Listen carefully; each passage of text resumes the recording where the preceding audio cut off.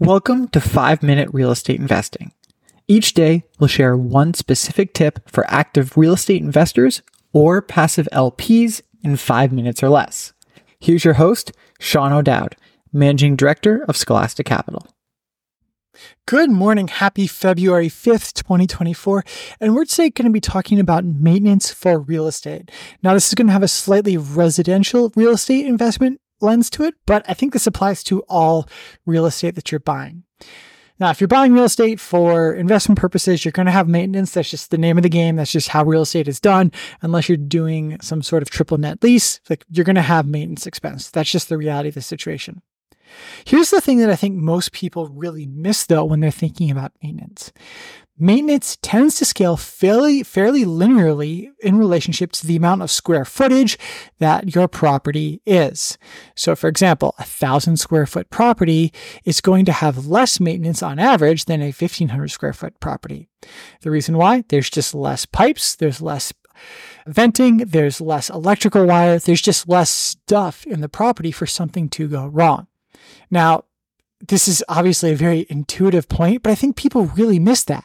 Because if you're going to look at two properties that are all else equal, everything else is the same, and one is 1,200 square feet and one is 1,500 square feet, in most cases, assuming they were built the same year, the 1,200 square foot home is probably going to have lower maintenance expense than the 1,500 square foot home. Again, this is a really interesting point because if you think about it from a total square footage perspective, for at least us in my fund Scholastic, we have an upper bound of 3,500 square feet. We will not buy anything above that because the maintenance expense is just too high. There's too much stuff that could go wrong at 3,500 square feet. Truth be told, we probably won't buy anything over 3,000 square feet because the maintenance expense is too high. So if this is you and you're looking to buy property, I would make sure you put a much more of a thought process regarding that square footage than you probably have in the past.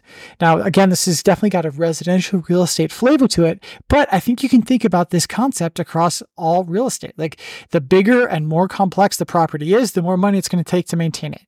And if you can figure out a way to streamline your properties, meaning have simpler properties, have smaller properties, you can do a better job of taking care of your maintenance expense.